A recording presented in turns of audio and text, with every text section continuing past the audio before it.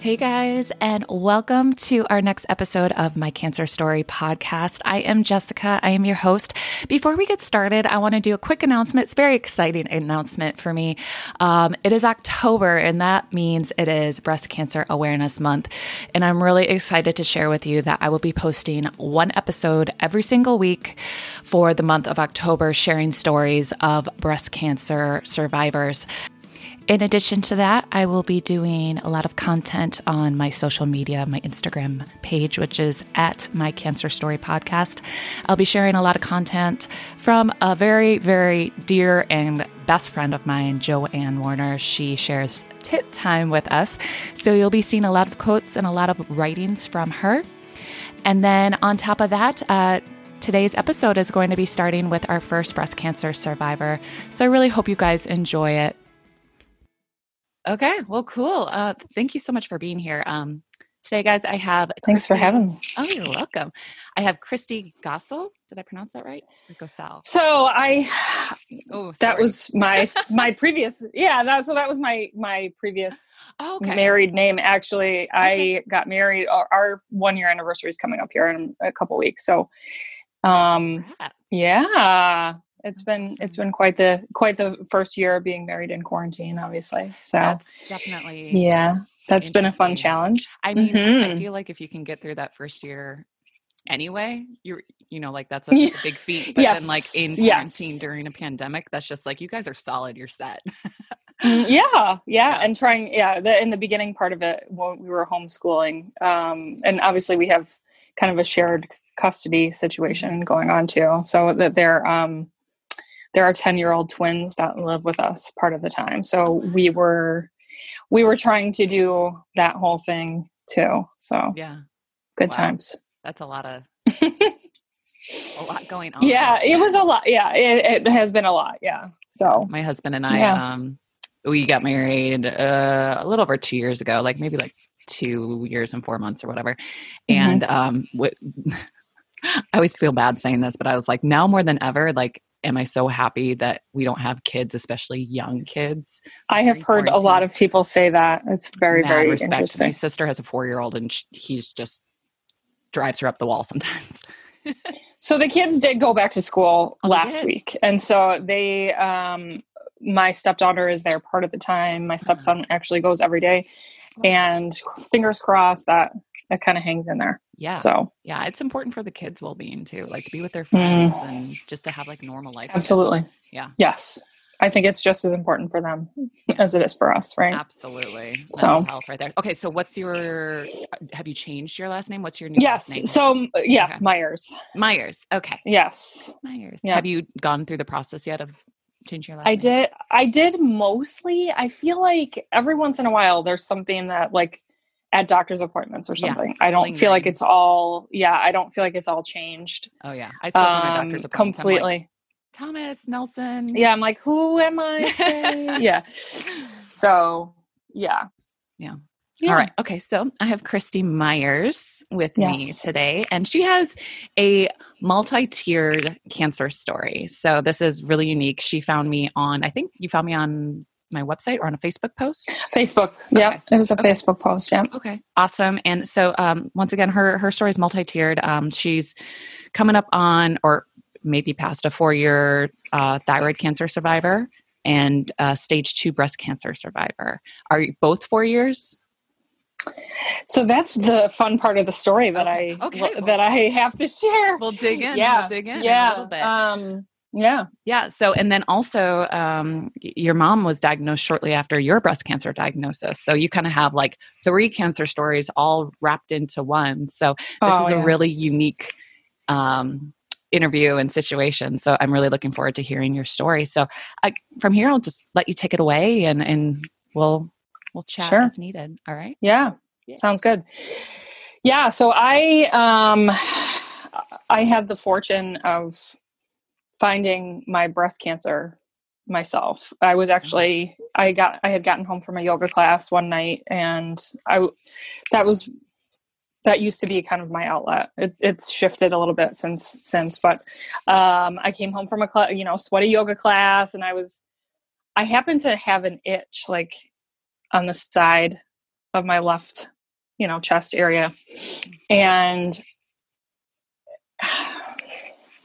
my first instinct was not necessarily to go to the place of saying, oh my God, like tragic, right? My mom had actually had over the years a long history of many benign breast tumors, always benign. Oh, she, had them starting in her 30s, had never been an issue, but she had many things, either, needle aspirations, biopsies, actual surgical removal, whatever, but had always come back negative. So she was always good. And so I kind of assumed out of the gate that it was not necessarily something I should freak out about. Right. I was 35 at the time. Okay. I knew that I would be a candidate for earlier screening. And I think that year, probably at 35, would I have had a baseline mammogram? I think I would have been eligible to get that at that point. Mm-hmm. I had discussed it with my GYN at the time, and he was going to send me probably at my next visit, which I had, probably I think a week after I noticed the lump to begin with. So I waited for that appointment, went to see him, and, the way that he initially also thought of it was like it kind of moved around. It didn't necessarily appear to be something that he would be concerned about. So sent me just for the, initial imaging, things like that, mammogram, baseline mammogram, ultrasound. And it obviously crossed my mind that something could be wrong. I think, though, at the time, being 35, I had not really had any health issues up to that point. Yeah. I took care of myself. I was very active athletically. I ate pretty well. I wouldn't have considered myself or ever put myself in a category of thinking that I was like the prime candidate for cancer at age 35. It just wasn't on my radar. And so I think, obviously in hindsight, or knowing what I know now, that scene is so much different, but, needless to say, as time went on too, I did start to have pain. And so the closer I got to having my scans, the more that it kind of escalated my thought process that like, oh my God, like what if this is something? And, I think then your anxiety kind of, accelerates, and that doesn't obviously help the cause very much, but one way or the other, they could not see the mass on mammogram, which is interesting. They could see it on ultrasound.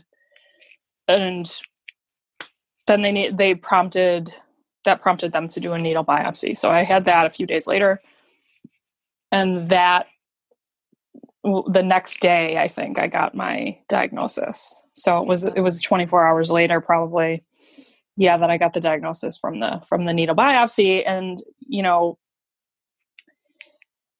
also in hindsight, it's interesting. I was in a different relationship at the time, and, he was a person who was very connected to he played hockey, and he had some friends who had wives that had breast cancer. One in particular, she worked at actually our local cancer center here in Buffalo. And, so I was very quickly connected to the right people. And I think that I always believe in kind of the cliches that you're connected to people or you're in situations for reasons that you can't necessarily understand at the time. Right. Yeah. And I think, in looking back at a lot of that, I know that I was in that situation for a reason too, and it was put on the path I was to meet the people that I did through the process. And, as hard as it is to go through a process like this, like I knew it was like, okay, I've got the right people in my corner.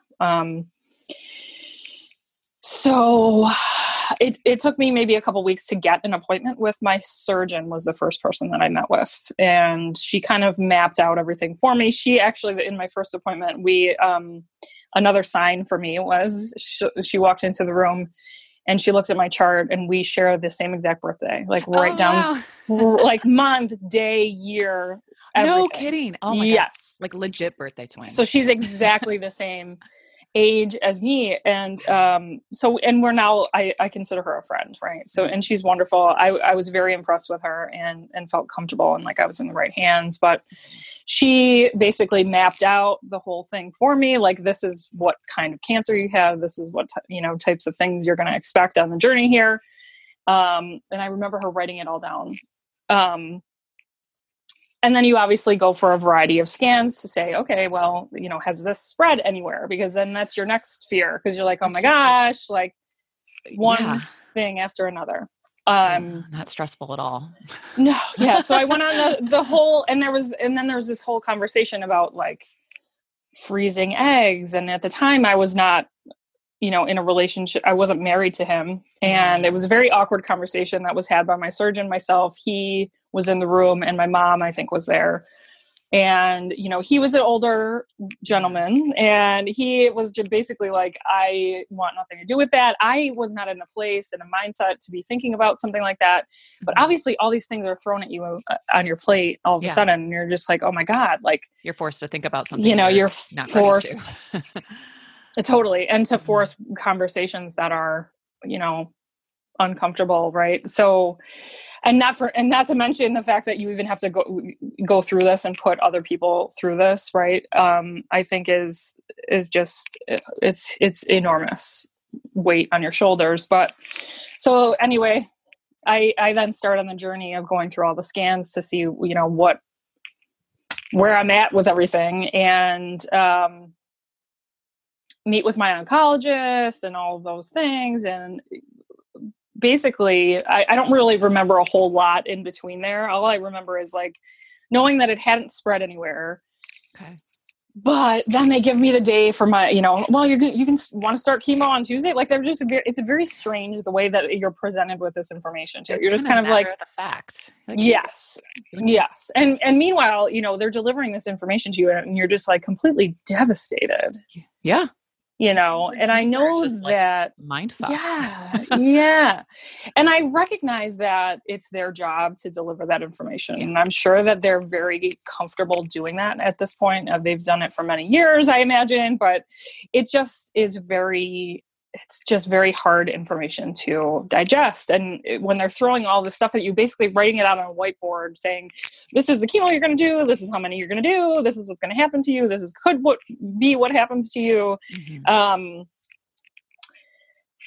Just a really, really overwhelming time. And at 35, you're just like, oh my God, like, yeah, your world gets just totally turned upside down, right? In the matter of, hours, and everything that kind of happens, you kind of are forced to, take it and process something else.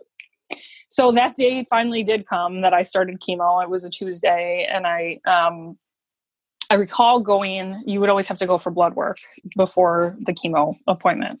And I remember going in and talking to one of the nurse practitioners that I now refuse to see when I have my follow-up appointments because of the information that she delivered to us. This was my first day of chemo. I had not been hooked up yet, but I had a preliminary visit, and she said, "Oh, did anyone give you the results of your PET scan?" And I said, "No." But, my mom and I were both like, we were kind of in good spirits. We're like, we know everything's fine. Like, we know it hadn't spread. We were kind of like, okay with where we were at with this.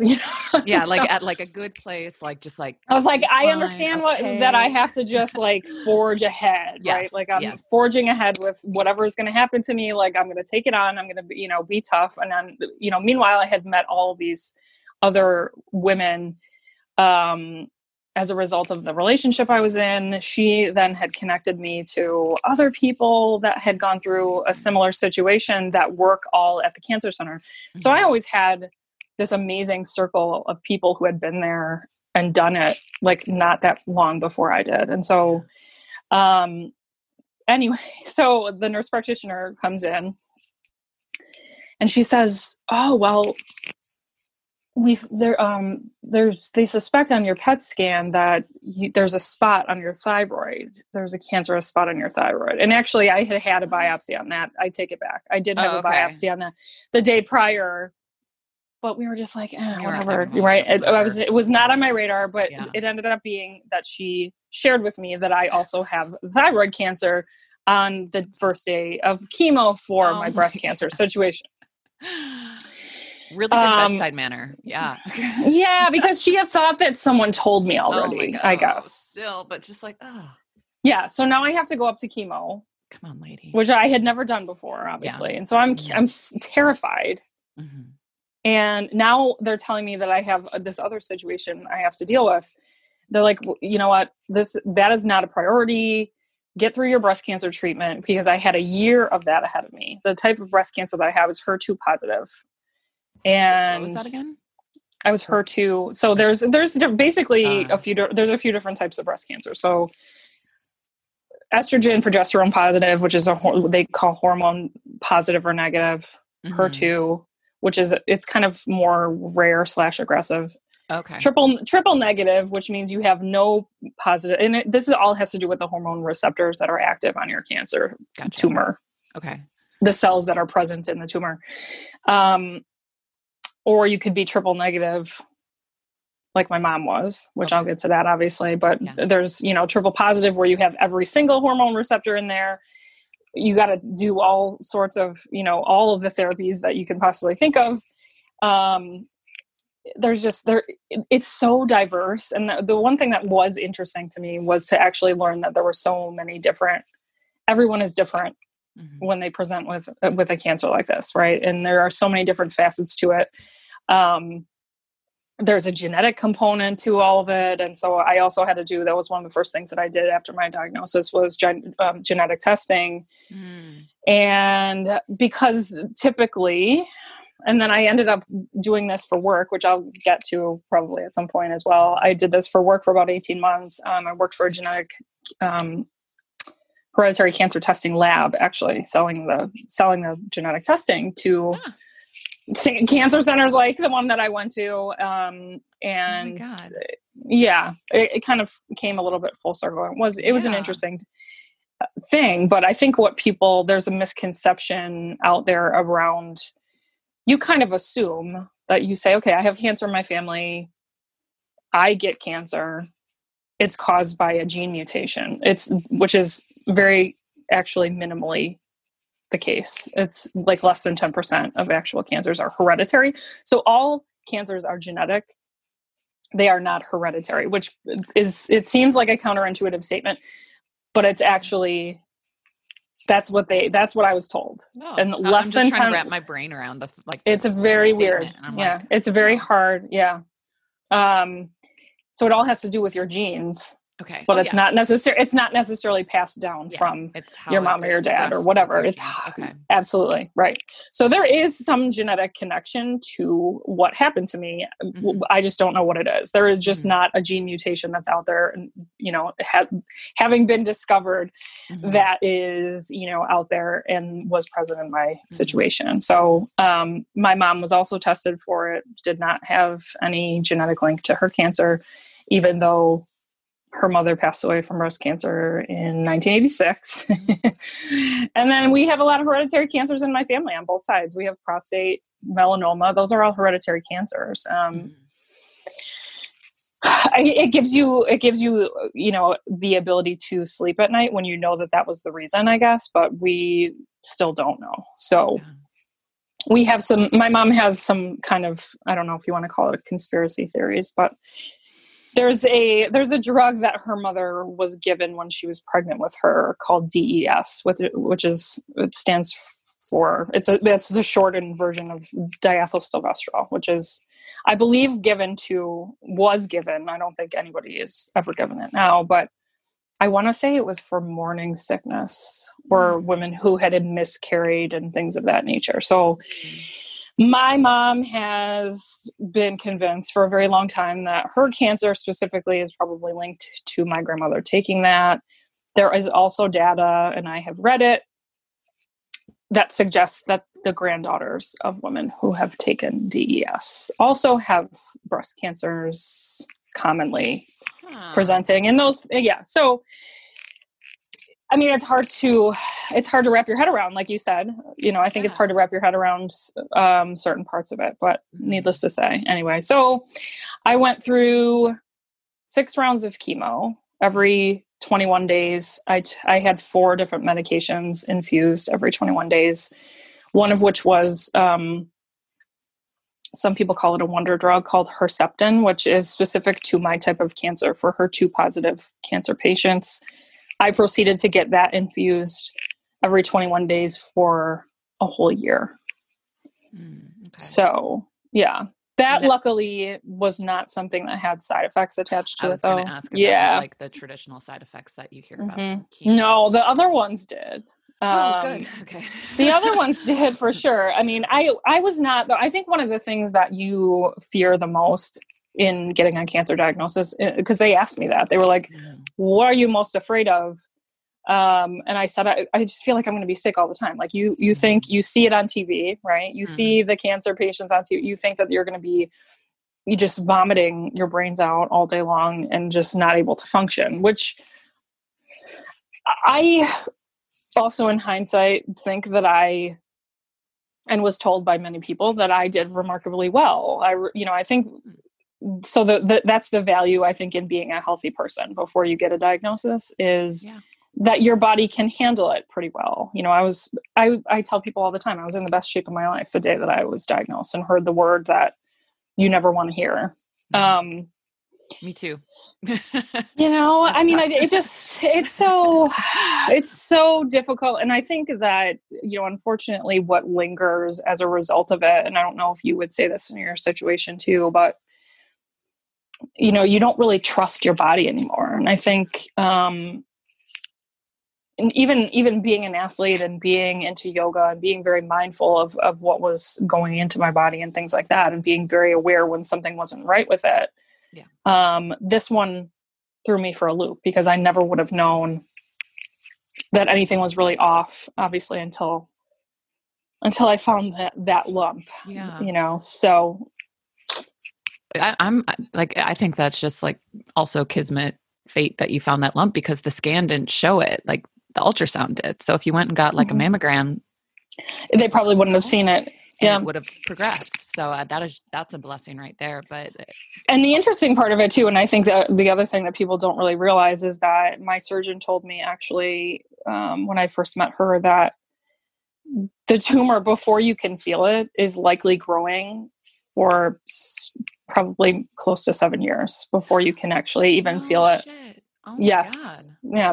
There's a very big chunk of time to which you would never know because you wouldn't be able to feel it. And it was probably growing in there for 6 to 7 years is what she said to me the first day I met her. So, I mean, that's crazy too, because I was just like, oh my God, like, because you say to yourself, had I seen this or felt this or known this sooner, how would that have changed my situation and what my body had to go through?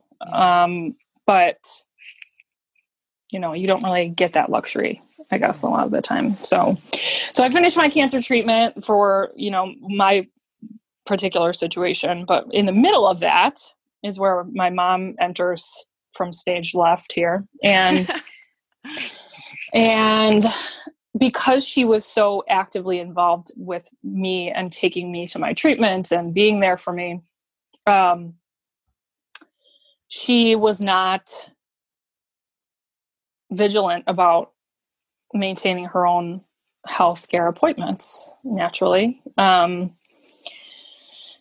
then once I got to be in a more stable kind of spot, and I was in a position where I was like, okay, it was March, I think, at this point. My birthday's in March. I was going back to work in April. So I got my diagnosis in October of 2016, went through chemo, finished chemo, I think, in January. My surgery was in March. I was planning to go back to work when I was going to start radiation. So I went back to work, I think it was April 1st that year of 2017. And then I finished treatment completely in September of 17. It was when I finished the rest of the Herceptin infusions. So in March, right before my birthday, she said, you know what, like, you're in a good spot. I'm going to kind of get caught up with some stuff. I've got my GYN appointment. And this was really right before my birthday. This was like the weekend of my birthday, I think, or going into it. She goes to her appointment. We go to have dinner. I'm doing great. I had this like wonderful birthday that year. I, went and got pedicure. And I think that I was starting to get feeling like myself, and put myself back together mode. I think at that point I was like, I'm going back to work next week. I was, looking forward to kind of putting all the worst behind me a little bit. And then I was going to have my thyroid out in August, but that's a story for further on, I guess. But, so my birthday goes off, and, nothing really is said. And then the next day I said, you know what, how did your appointment go the other day? And because I think, we hadn't really talked about it, and I just kind of let it go. And she would naturally probably have told me that something was going on. So she said, so I didn't want to tell you on your birthday, but, I failed my mammogram when they sent me for my checkup, and I've got cancer now too. And thinking about it now, like it still evokes so much emotion for me to talk about, because I think, and I've said this to people even recently, that I don't necessarily feel like I fully processed, even all these years later. It's not even a ton of years later, but I don't feel like I fully processed the fact that happened to us in less than a year. Yeah. And so, and I was kind of still going through it, and I had to now help her go through it. And it was just, it's crazy to even think about. It's crazy to even think about, but we're doing well now, obviously. Yeah. Like you said, it's a lot. But it is a lot. And I guess the emotion that it stirs up in me is how I think that you don't ever really put it in the rearview mirror. And, I think that always lingering, always there. It's just always right here. And and it holds me. And I think that that's one of the things that is the most frustrating about having this be part of my story now, is that I think it holds me back from really, even though they say like, oh, you should be living life and being happy and thankful and all these things. And it's like, you just feel like you can't necessarily fully do that, Mm-hmm. And I feel like the ability to do that has been totally stolen from me because of all this. Yeah. It's kind of like a 22, like you survived cancer, like you have a new lease on life. The way you look at living is different, and the way, you kind of live is different. But then also you always have that little like dark cord back there pulling at you, like, because you're also being realistic, it's happened once for you, basically twice, at the same time. And then like, who's to say like, it's not going to come back somewhere else. Like I just had an OB appointment yesterday, and we were trying to get pregnant. I'm not able to get pregnant. They took a biopsy. I'm freaked out. Mm-hmm. They're going to find like I have ovarian cancer or cervical cancer or like some crazy cancer down there. So it's just like always like right there, over your shoulder, back of your mind. And it really is hard to move on. So, yeah. Absolutely. Yeah. And it's a completely logical reaction for you to have. and just absolutely. And the anxiety though, that lingers and that has presented now in my life, and is just kind of like taken this, passenger seat in my life. It's like always in the car with me. It's like, hey, I haven't seen you in a couple hours. Like, just when you really are trying really hard to be present and be more past it, it just doesn't really let you do that. No. So anyway, so it was hard when my mom was in the thick of treatment, because she had this mindset that, I mean, my mother is a very strong person, and man, I don't know, watching her go through it was just remarkable, because she used to say how strong she thought I was when I was going through it, and to see her do it with such, she just never needed, like, I felt like I wanted to always have people around, and I felt like I really needed that support, and she just didn't. And she wanted to, I think, shield me from,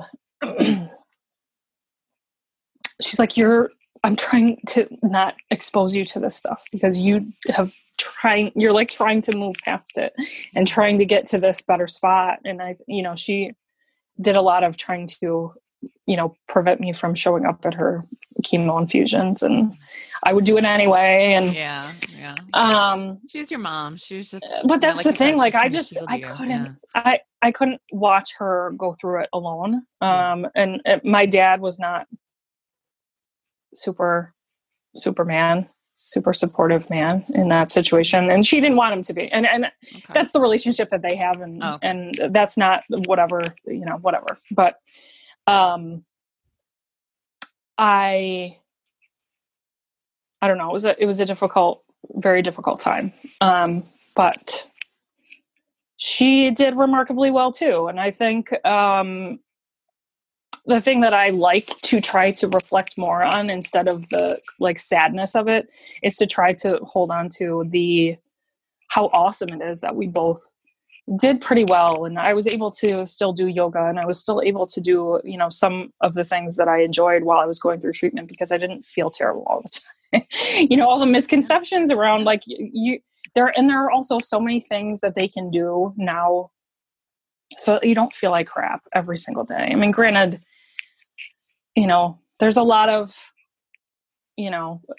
anti-stomach sickness medications. I can't even think of what the name is right now, but anti-nausea. Anti-nausea. Yeah. Okay. So before my infusions happened, even before the chemo was infused, I would get pumped full of stuff that would protect my stomach for days and days after treatment. It was incredible. It was absolutely incredible. I had no idea.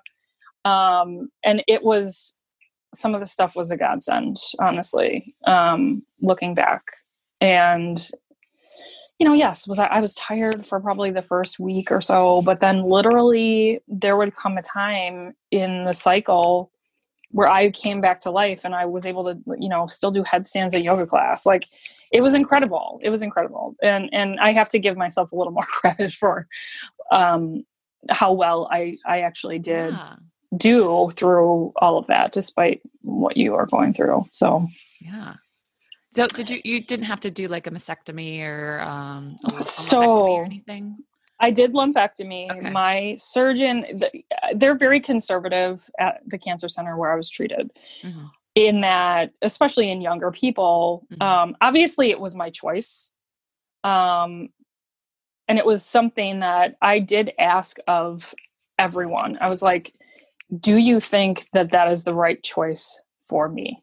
Based on my situation, if I need to have a more dramatic surgery, I want to know if that, and honestly, what was also interesting to hear, similar to the genetics conversation, that I didn't realize, was that the survival rates for women in pretty much every age group, as it relates to what type of surgery you choose, regardless of your stage, severity, whatever, the survival rates are almost identical, whether it be mastectomy or lumpectomy, as it relates to all of it. So, my surgeon was I said, like, if you think that it's going to be better off for me long term to have this radical surgery to get rid of the breast tissue. The thing is, and I've heard so many things about this too, like, your breast tissue is never completely gone. Like, there's no nothing that they can do to completely remove every single breast tissue cell that exists in your body. Like, it's just not possible. So even if you choose to have a dramatic surgery like that, like, yes, do you increase your chance of it not coming back? Sure, to a degree, but that doesn't eliminate the possibilities for, like you said, to have it come back somewhere else. Yeah. So one way or the other, she said, obviously it's easier to make a different decision later in your situation. If you choose to say, you know what, I don't want to be scared of this all the time. You probably will be anyway, but to lessen your chance of another breast cancer, if you wanted to have that surgery later down the road, it's easier to obviously do that when you choose lumpectomy first and say, you know what, I want to go back and have this more drastic surgery. Like, you can't undo. Yeah.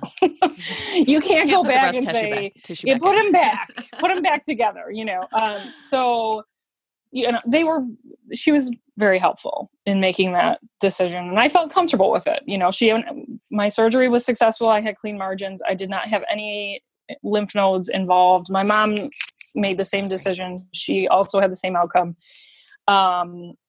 surgery related, and radiation was kind of easy. I mean, it was annoying because you had to go every single day. I think I had 28.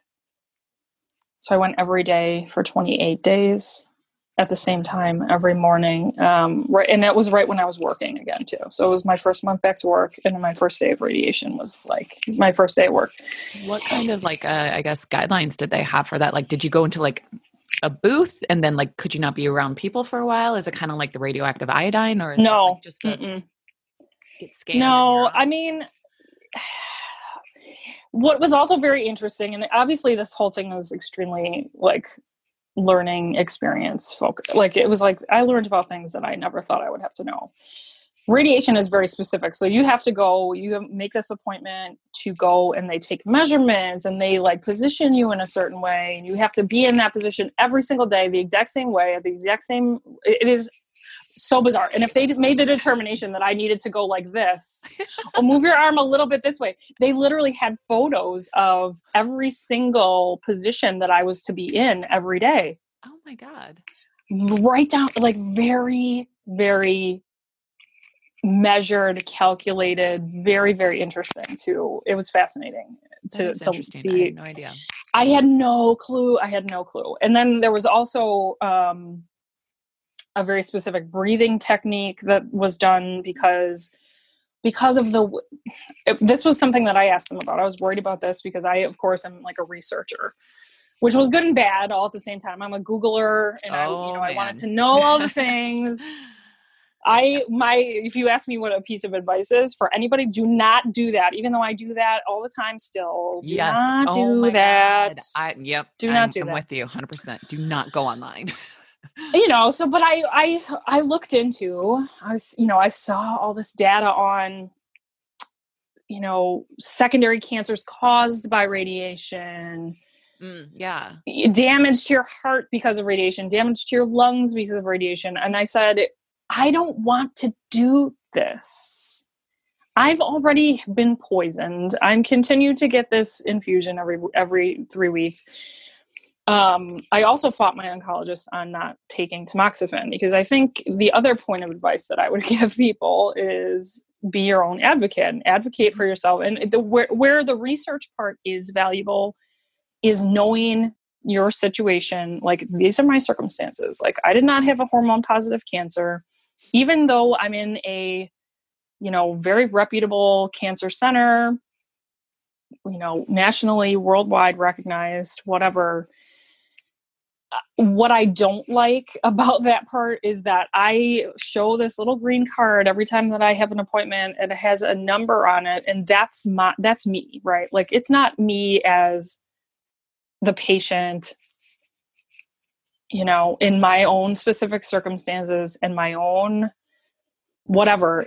I'm patient 439876, and there's a protocol attached to everybody and this is what we recommend based on your age and based on this and based on your whatever cancer it is you have. And it's like, well, I'm not okay with that. Yeah. Just right. Like a number. Yeah. I'm almost thinking, and it's kind of a joke, but it's kind of, I said to my uncle one day, we had dinner a couple of weeks ago, and he just recently finished treatment for prostate cancer. And I said, I want to get that number tattooed on me right here, because it is just, it becomes a part of who you are. And unfortunately, I though fought back on, the protocol, because they claim every breast cancer patient gets tamoxifen. I said, well, why? If you're not hormone positive breast cancer, like I was not, if you can't show me a benefit, or you can't show me how this is going to dramatically increase my survival rate or dramatically decrease my chance of getting another cancer, or whatever the case may be, I'm not comfortable with you just telling me this is the protocol. Like and maybe it's an unfortunate side effect or occupational hazard of my job, my career. I've been in pharmaceutical, medical, healthcare sales for 13 years now. And it's data focused, and we're showing studies, and, we're trying to prove why our product is better or more effective or whatever the case may be. I want to see that. Yeah. I want to see that in my own situation more than anybody else, right? I want to see that if it's going to benefit me, then I'll do it. If it's not, I'm not comfortable with it. Yeah, I'm not comfortable just being handed this saying everybody's got to do it, so here you go. For 5 to 10 years with a slew of side effects that are not good, I'm not comfortable doing that. And so you have to advocate for yourself. You have to fight back when you're not comfortable with what you're being given. And then not everybody's comfortable doing that or knows to do that. I a couple weeks ago, I talked with Jackie Shore. She's a cancer coach and patient advocate. I listened to it. Yeah. And that was like her big thing. She's like, be your own advocate. If you can't have somebody else be that advocate for you. So I think that is such a huge, I'm drawing a blank on the word, a huge reason, a huge way to help set yourself up for success, and to ask questions, and to, like you said, don't just do something because they said, oh, that's what everybody does. Yeah. You don't have to accept that's right. Yeah. I mean, if they can't prove to you why you're doing it, like, I think that not enough people really do advocate for themselves. And if there was any reason that I'm glad that I have the wherewithal to do that, it's that, because, it's just not, that wasn't good enough for me. Right. So, yeah. And I think that that's important. And I think that message is important to get out, to anybody who's diagnosed going forward. And that's what I would share with anybody that I know that has to go through something like that. So, and then I don't know, I had the thyroid surgery. That seems like very insignificant to the story. I mean, it kind of, even though, I mean, that was the cancer that you had, right? Yeah. Mm-hmm. Yeah. So, and I don't know if the only thing that I would say about that part of the story is that I just maybe wish that my mom and I always joke that we wish we could get our thyroids back. Yeah. We always say that our thyroid, well, she actually, they suspected that she had thyroid cancer, and she had it taken out. And then they determined that she didn't. And now she doesn't have it anymore. And Synthroid.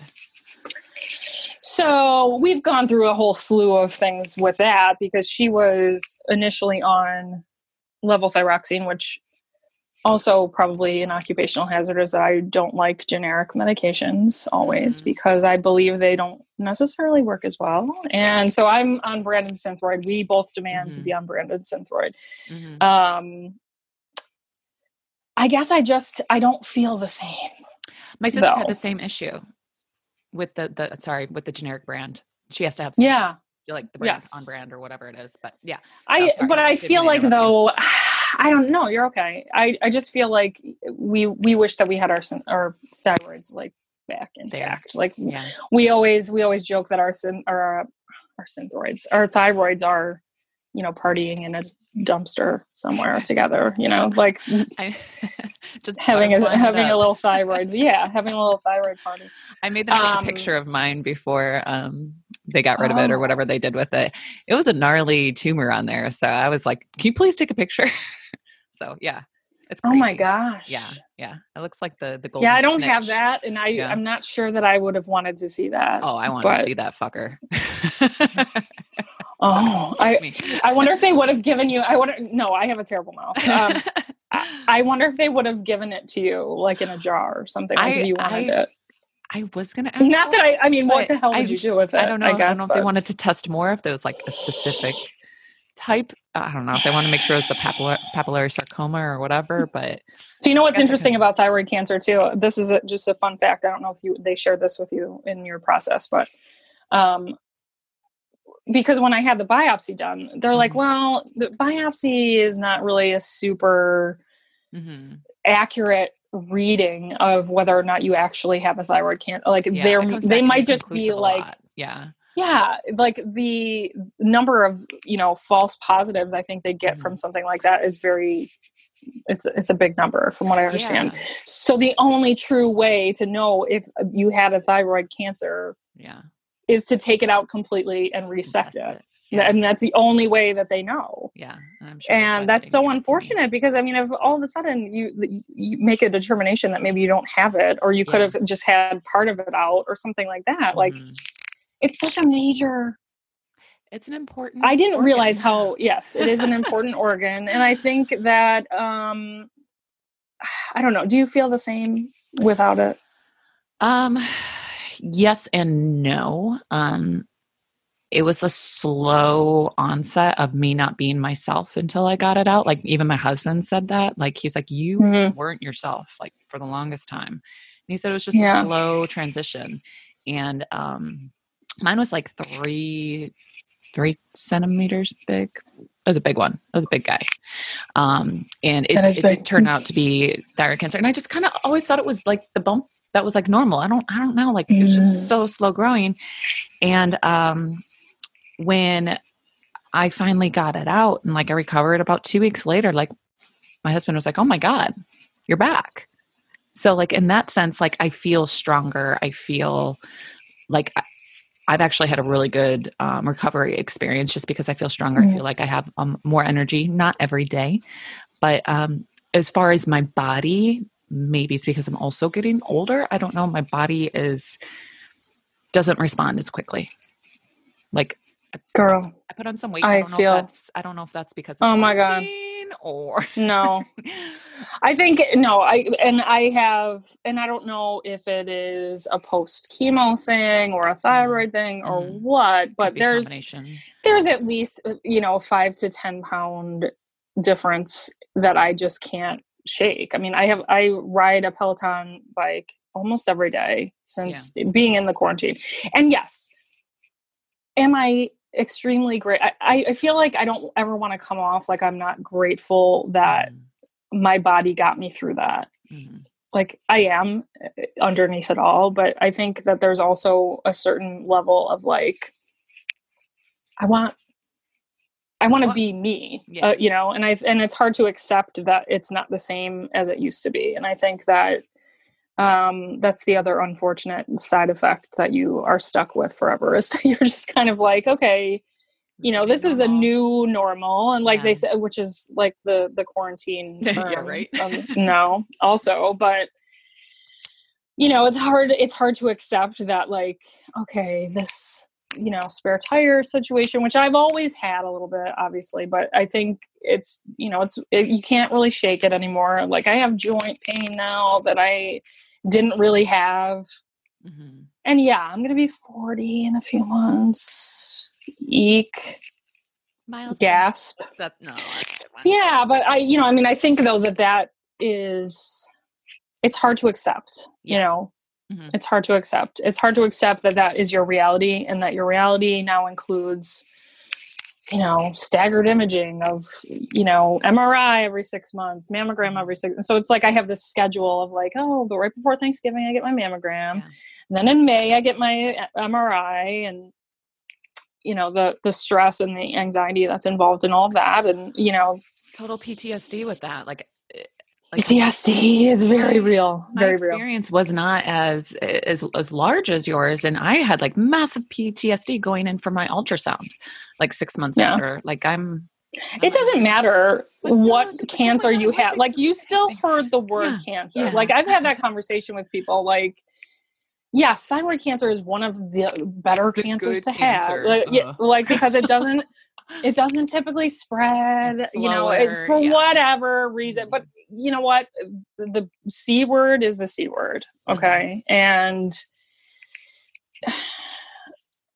maybe some people's treatment or whatever you go through is less invasive or less damaging. It's like losing your hair, whatever it doesn't matter. It's all damaging to you in some way, and sticks with you somehow, and going forward changes who you are and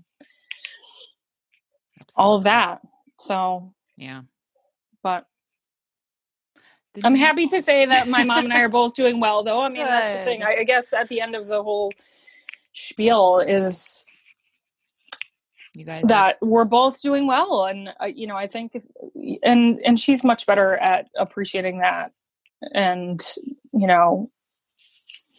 just kind of like letting it roll off of her back than I am. So I think everyone's got their own ways of dealing with it, but I probably don't do a very good job. I probably don't do a very good job of managing my feelings around that, like she does, but I try to take her lead. Yeah. Everybody's different. Everybody reacts differently and has their own thoughts and emotions, and that's okay. Mm-hmm. It's always been hard for me to not feel like broken from the whole thing though. And I think that still lingers, a lot. And did you have like when I hated telling people, like I thought that was like the crappiest part, because they all of a sudden looked at me like I was like fragile. I don't know if you had that experience. Like I didn't tell anybody that I had cancer. Like I didn't put it on any social media. Like basically my husband, like people found out through my husband, except for, my family. Of course I told my family, but and close friends, but acquaintances, people that we knew at the gym. I didn't tell them. They had to find out through him. So that's also a very like personal decision. And I made the decision to be very vocal about my diagnosis, and I am still very vocal about it to this day. My mom, though, no one knew unless I told them or she told them. Very, very few people knew. There are still people that I think in our, I don't know, maybe even family, extended family, things like that had no idea. Wow. And that was the way that she preferred it, so it was her journey. And I think that everyone has to deal with that in their own way. I think for me, especially on Facebook, there's a whole community of people that I knew that went through it before, or that are going through it now, or have gone through it. I mean, I think you have to get through it however you're comfortable. And I think for me, it was connecting with people. And then going forward, I think it is about showing people that, you know what, you can get through this and be better and advocate and push someone else through their journey, or whatever the case may be. And cheer other people on. And I think, unfortunately,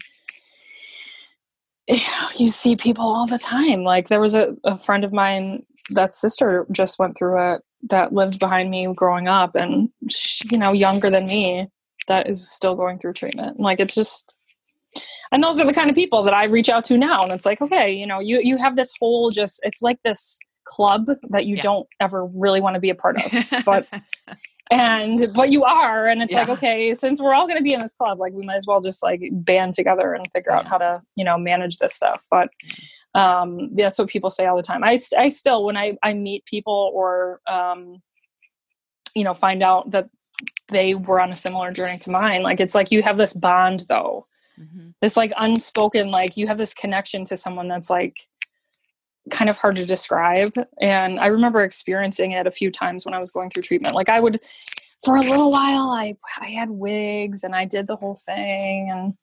But then that got really old and uncomfortable at some point, and I started to just either I went completely out there with my bald head, or I just did like the bandana thing or something like that. And I would have people approach me. I would be like in getting lunch or something somewhere, and I would have people walk up to me and say, what kind of journey are you on? Like they would ask me some kind of question like that. Like, I can tell that you're on some type of journey, like in a tactful way. And obviously at the time I was like, oh my God, like eye roll, like talking to me. Yeah, I'm on some type of journey. Like at the time, like you don't really get it until you get it. Right. And you don't get it until you're on the other side where you're like, you see someone else go through it. And I would have people come up to me and say, you know what, this is where I've been. Yeah. And just know that it's going to be okay, and just look at me and say, you're going to be on the other side of this at some point. And, just know that there are many people that either came before you or will come after you that have been there. And I've done the same. And then I've proceeded to do the same thing. And I think it was such a gift when people did that, because then I was like, okay, I know that I am the kind of person that will do that going forward. And I have done it. And there's something about that is really powerful. I think to be able to both recall where you have been and remember the message that you received from someone else that you didn't know. Yeah. To be able to give that to someone else, I think is very, very cool. And the opportunities that I've had to do that are many. I think I've done that many, many times, unfortunately, but it's cool. It's nice. And it's full circle, right? Yeah. Because you see how far you've come and you appreciate that part, and you also kind of give that gift to someone else. So that's pretty cool. But yeah, absolutely. I would say the cancer community is such, like you said, such a special group, such an amazing source. Just I don't know. I always kind of say it's like a warm fuzzy, just because like everybody is open arms. They're there for you, whatever you need. It doesn't matter. You have to be. They're there, like, just to, like, if you need to, like, vent, if you need to cry, if you need advice, like, everybody in the cancer community is like, well, this is what I experienced. This is like, maybe try this, or, talk to your doctor about this. Like, everyone is just so helpful and so loving, and always, coming from a really good place. There's like no hidden agendas.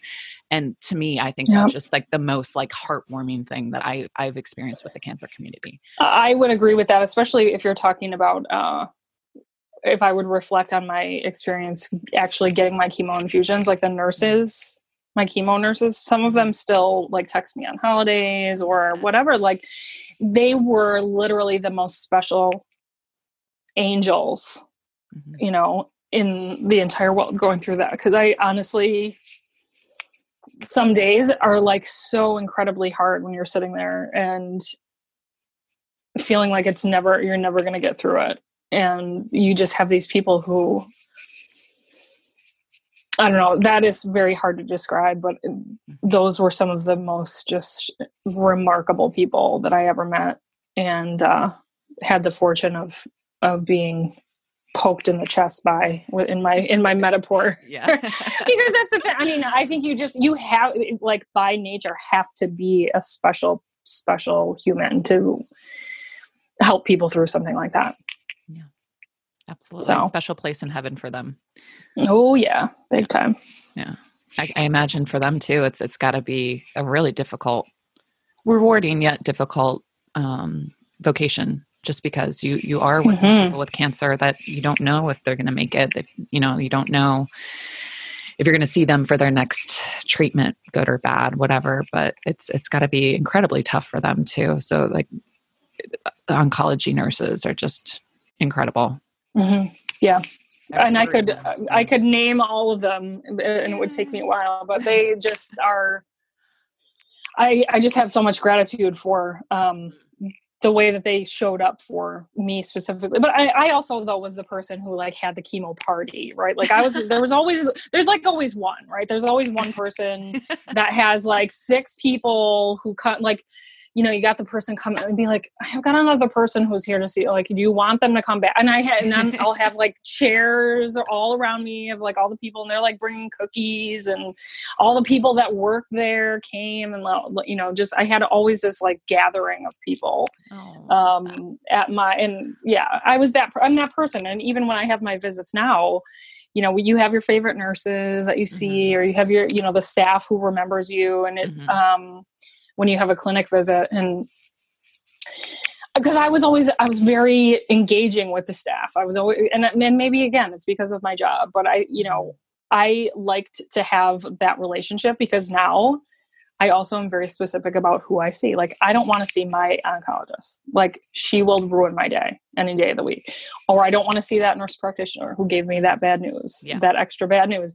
So I'm very specific about who I see. I'm like, I like my nurse practitioner, or I will take this new person, but they're, and they'll listen to me, because I've been coming there for 4 years, and they're basically like, we will, okay, like, keep her happy, like on my last day of chemo, I made cupcakes, and I'm passing out cupcakes, and I'm like, I think that part of getting through that journey is your mindset and your attitude and the way that you approach it. And I think that I did whatever I could, and even especially on the days where you did not feel strong, and that you did not feel like going and sitting in the chemo chair. And the days that were the hardest were the days where I tried so hard to, like, okay, put on the pink wig, like from the Halloween store, and like make it look like fake it till you make it, right? Like, push through this day, and tomorrow will be better, and there's even days I do that now, right? Like, you do that in your real life too. You don't necessarily just do that in your cancer life. So I try to pull from that journey sometimes and say, you know what, I have been through harder things, and some days, I mean, even in the quarantine, it's like some days are hard, and you endure some crappy things in regular life. And the one thing that's hard too, and I don't know if you feel like this, but I promised myself that, okay, I'm done with treatment. And I promised myself, and this makes me emotional to talk about too, I promised myself so hard that I was like, I'm not going to get wrapped up in all the crap of life, and like get stressed about little things and like let little things bother me ever again. Like, I made these just lofty promises to myself, and I was just on this mission to live a different life. And it's so easy to go back, to revert back. Yeah. Well, oh my God, so easy. And that's exactly, because I was like, there's just so much more to life. And I did not want to go back and, have the same kind of human experience, right? To say like, my life has changed now because of this, right? But it hasn't, right? It hasn't, because you're the same. And the things, stuff creeps in, and I wish it didn't, and I wish that I did a better job, I guess, of not allowing it to creep in that way. But we're human. That's all right. I know. And I guess knock on wood, we're lucky enough to live to tell this tale, and, and be able to just be on the other side and be living whatever crappy human experience we had to live. It's called 2020. Well, right. Like the 2020 human experience, right? And it's like, okay, well, if you can go through chemo, you can survive 2020. Yeah. Oh my God. Seriously. So on top of that, I feel so bad for like the people who are experiencing cancer or some sort of sickness during this year. During this, so isolating, because like for you, you said, you always had the chemo party. You had a lot of people in your corner to surround yourself. Oh my gosh, and I can't imagine. They don't have the option for that, and I can't even imagine.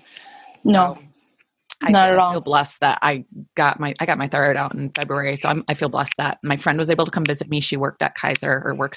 That's where I had my surgery. My husband was able to come, and like we were able to have people around, and I got visitors, and it was great. But it would have been very isolating and very lonely. And it can be, for sure. Yeah. And I think, there were a lot of friendships. I could say, I could speak to some friendships that I thought were kind of dramatically changed by going through treatment, and that you know who is going to be there for you and who isn't, right? Mm-hmm. So that is something that's made pretty clear to you right out of the gate. But you know, you kind of feel like, you almost feel like it's contagious in certain ways, right? Like they were like, it was like, oh, that's interesting. That person didn't reach out or disappeared. Yeah. That's, I was talking to my friend Jo about it. She also had breast cancer, and she was just saying like how, you know, certain friends phased out, you know, like they don't know what to say. They don't know how to react. They don't know how to support. And that's not our fault. It's not the person with cancer's fault. It's, you know, that. But on the flip side, I will say, so while I did experience that side of it, I also experienced people that I hardly knew that showed up for me in the most amazing ways.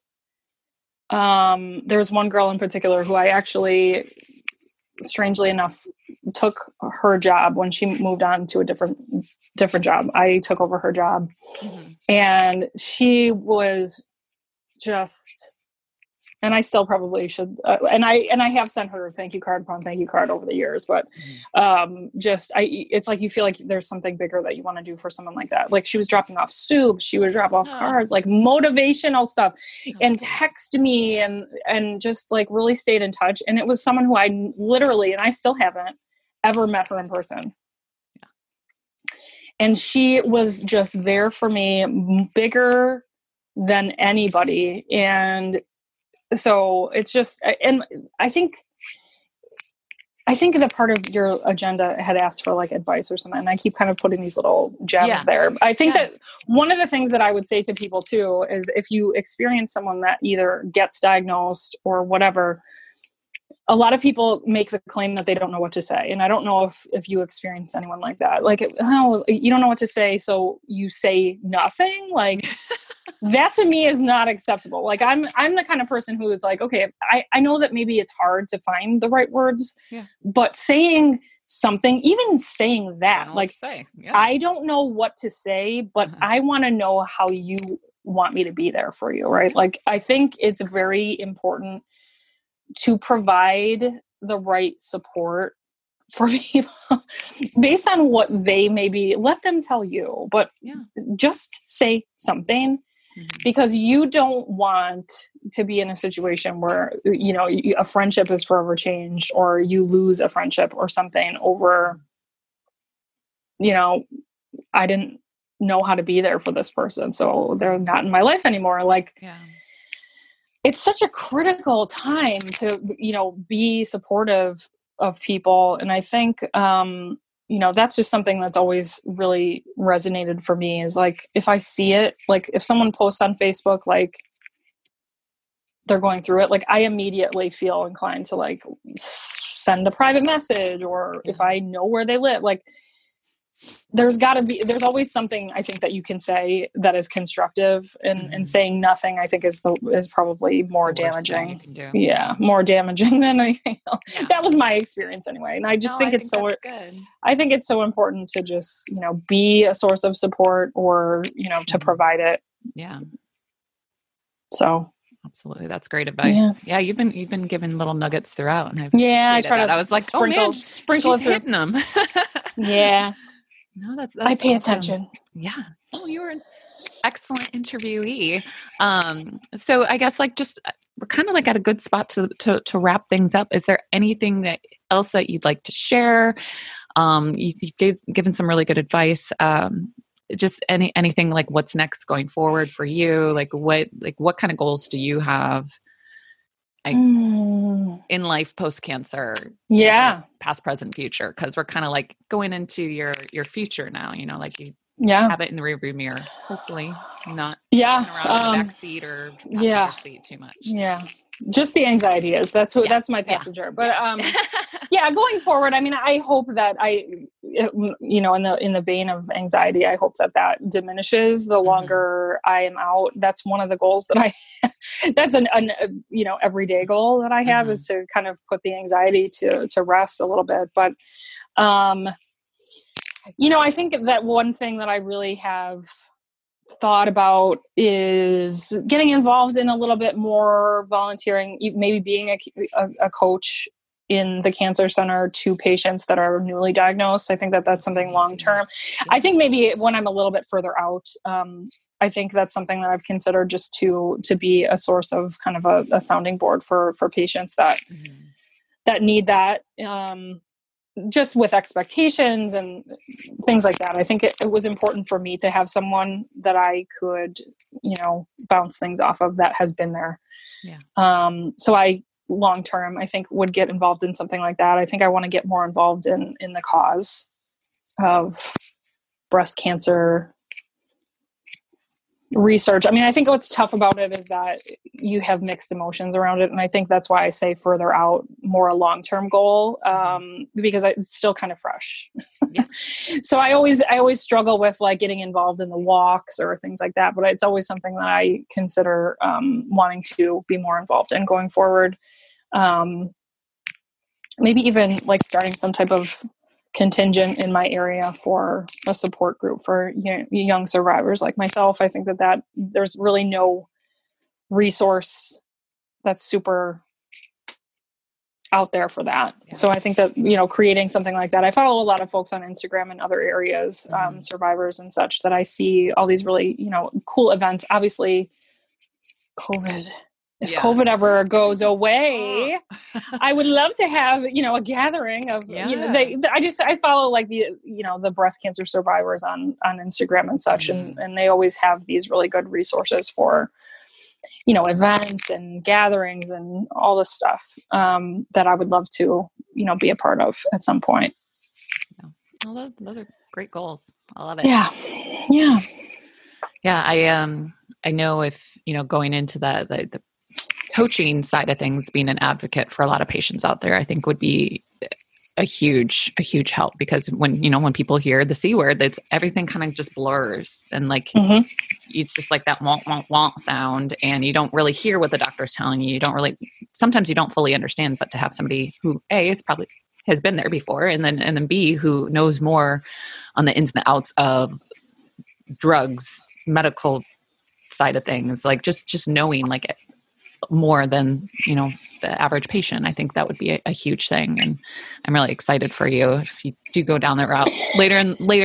Yes, I think I need maybe a couple more years for it to not be so fresh, but it's something that I am keeping in my plans. But you got a good personality for it. Very easy to talk to, and and just very approachable. So Well, you are too. Thanks. I really this was. I know it's fun. I know. Well, and that thing is too. You're in the club, and so you get it. And I think you're on a different level with people that have already that have gone through it. Yeah, it's such a cool thing, and like I can't believe like this whole podcast idea came to fruition, and I'm actually getting people like finding me and wanting to come on the podcast, and I feel so blessed that once again the cancer community is just so open arms, and the people who are willing to talk about it, tell such fantastic stories, and getting to know everybody. I feel like I'm getting all these new friends, and like that I've never really met in person. So it's just it's something special, and I really hope that if one person each episode just can get touched by these stories and learn something, or like just has like an aha moment, I feel like that's just done its job. Like I don't need a million followers. I don't need all this clout. I just want to make a little bit of a difference. And but it's a special thing that you are doing too. And I think that it's there's a lot of value in obviously people sharing their stories, but the fact that you had the idea to have people do that, I think is very, very cool as well. So I appreciate what you're doing, and I hope that you continue to. I have a ton of people.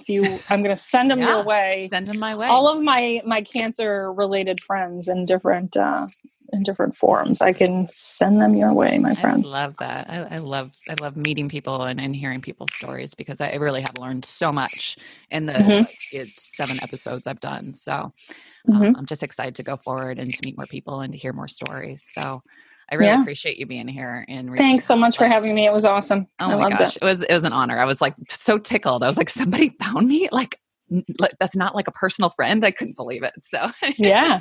yeah. So awesome. Well, thanks again. Oh my gosh. Stay well. You too. Awesome. Thanks so much. Bye, Christy. Thank you. Bye. All right, guys. Thank you so much for listening again today. I really hope you enjoyed the conversation that Christy and I had. Please stay tuned for next week. I will have a brand new episode posted on Monday with another breast cancer survivor. Once again, you can find the podcast wherever you subscribe to podcasts, Spotify, iHeartRadio, iTunes, you name it. You can find me anywhere. Or you can also listen to my website. The podcast is on there. It's www.mycancerstorypodcast.com. Thanks again, guys, and have a great rest of your week. Stay well out there.